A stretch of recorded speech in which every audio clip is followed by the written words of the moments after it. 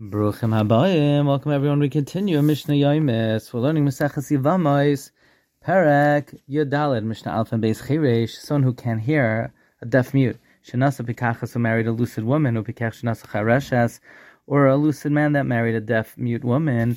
Imratza yaitzi. If he wants, he could divorce his wife with a get.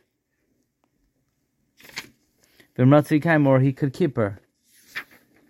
So a deaf mute who marries a lucid woman, or a lucid man who marries a deaf mute, if he wants, he could divorce her. If he wants, he could keep her. The reason why a cherish could divorce is because gerushin is like nesuin. Just like he marries his wife by motioning to her, so too he divorces her by motioning to her. A lucid man who married a lucid woman, she became a chareshes, if he wants, he could divorce her. Even though the nesuin was da'iraisa, because he married her, she was lucid, nevertheless, he could divorce her after she becomes a chareshes, because you do not need the das of a woman for gerushin. So the gerushin is midaraisa as well. If he wants yikaim, he could keep her. Nishtates, if she loses her sanity, loyetz, he can't divorce her, even though she knows how to watch her get, and she's neskarish min haTorah. The chachamim were masakein not to divorce her, so that people do not deal with her minhag hefker. Nescharishu, if he became deaf, or nishtater, who became a shaita, ina moitzalam, he can never divorce her, because he's not a bendas. Rabbi Yochanan ben Nuri says, "Mnei ma ha'isha sheneschar sheyoytz v'ish sheneschar she'ena moitzi."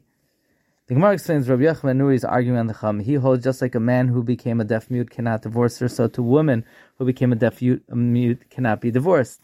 But he's asking, why do you differentiate? Amrullah, they said we differentiate for a simple reason. There's no comparison between a man who divorces a woman and a woman who gets divorced, because a woman is could be divorced against her will. A man can only divorce willingly. The next Mishnah continues. Rabbi Yochanan ben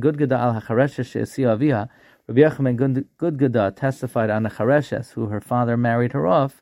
She yoytze beget, that she could be makabel her get, even though she's a chareshes and not a bastas, because a woman could get divorced against her will. Amrullah, the Chachamim said to Rabbi Yochanan ben Nuri, Avzu, so too a pikachas that became a deaf mute, where her nesuin is midaraisa keyotzeba, is like a chareshes that her father married her off, that even though her nesuin is a nesuin gemurim, she can be neskarish because we don't need her das. Wishing everyone a wonderful day.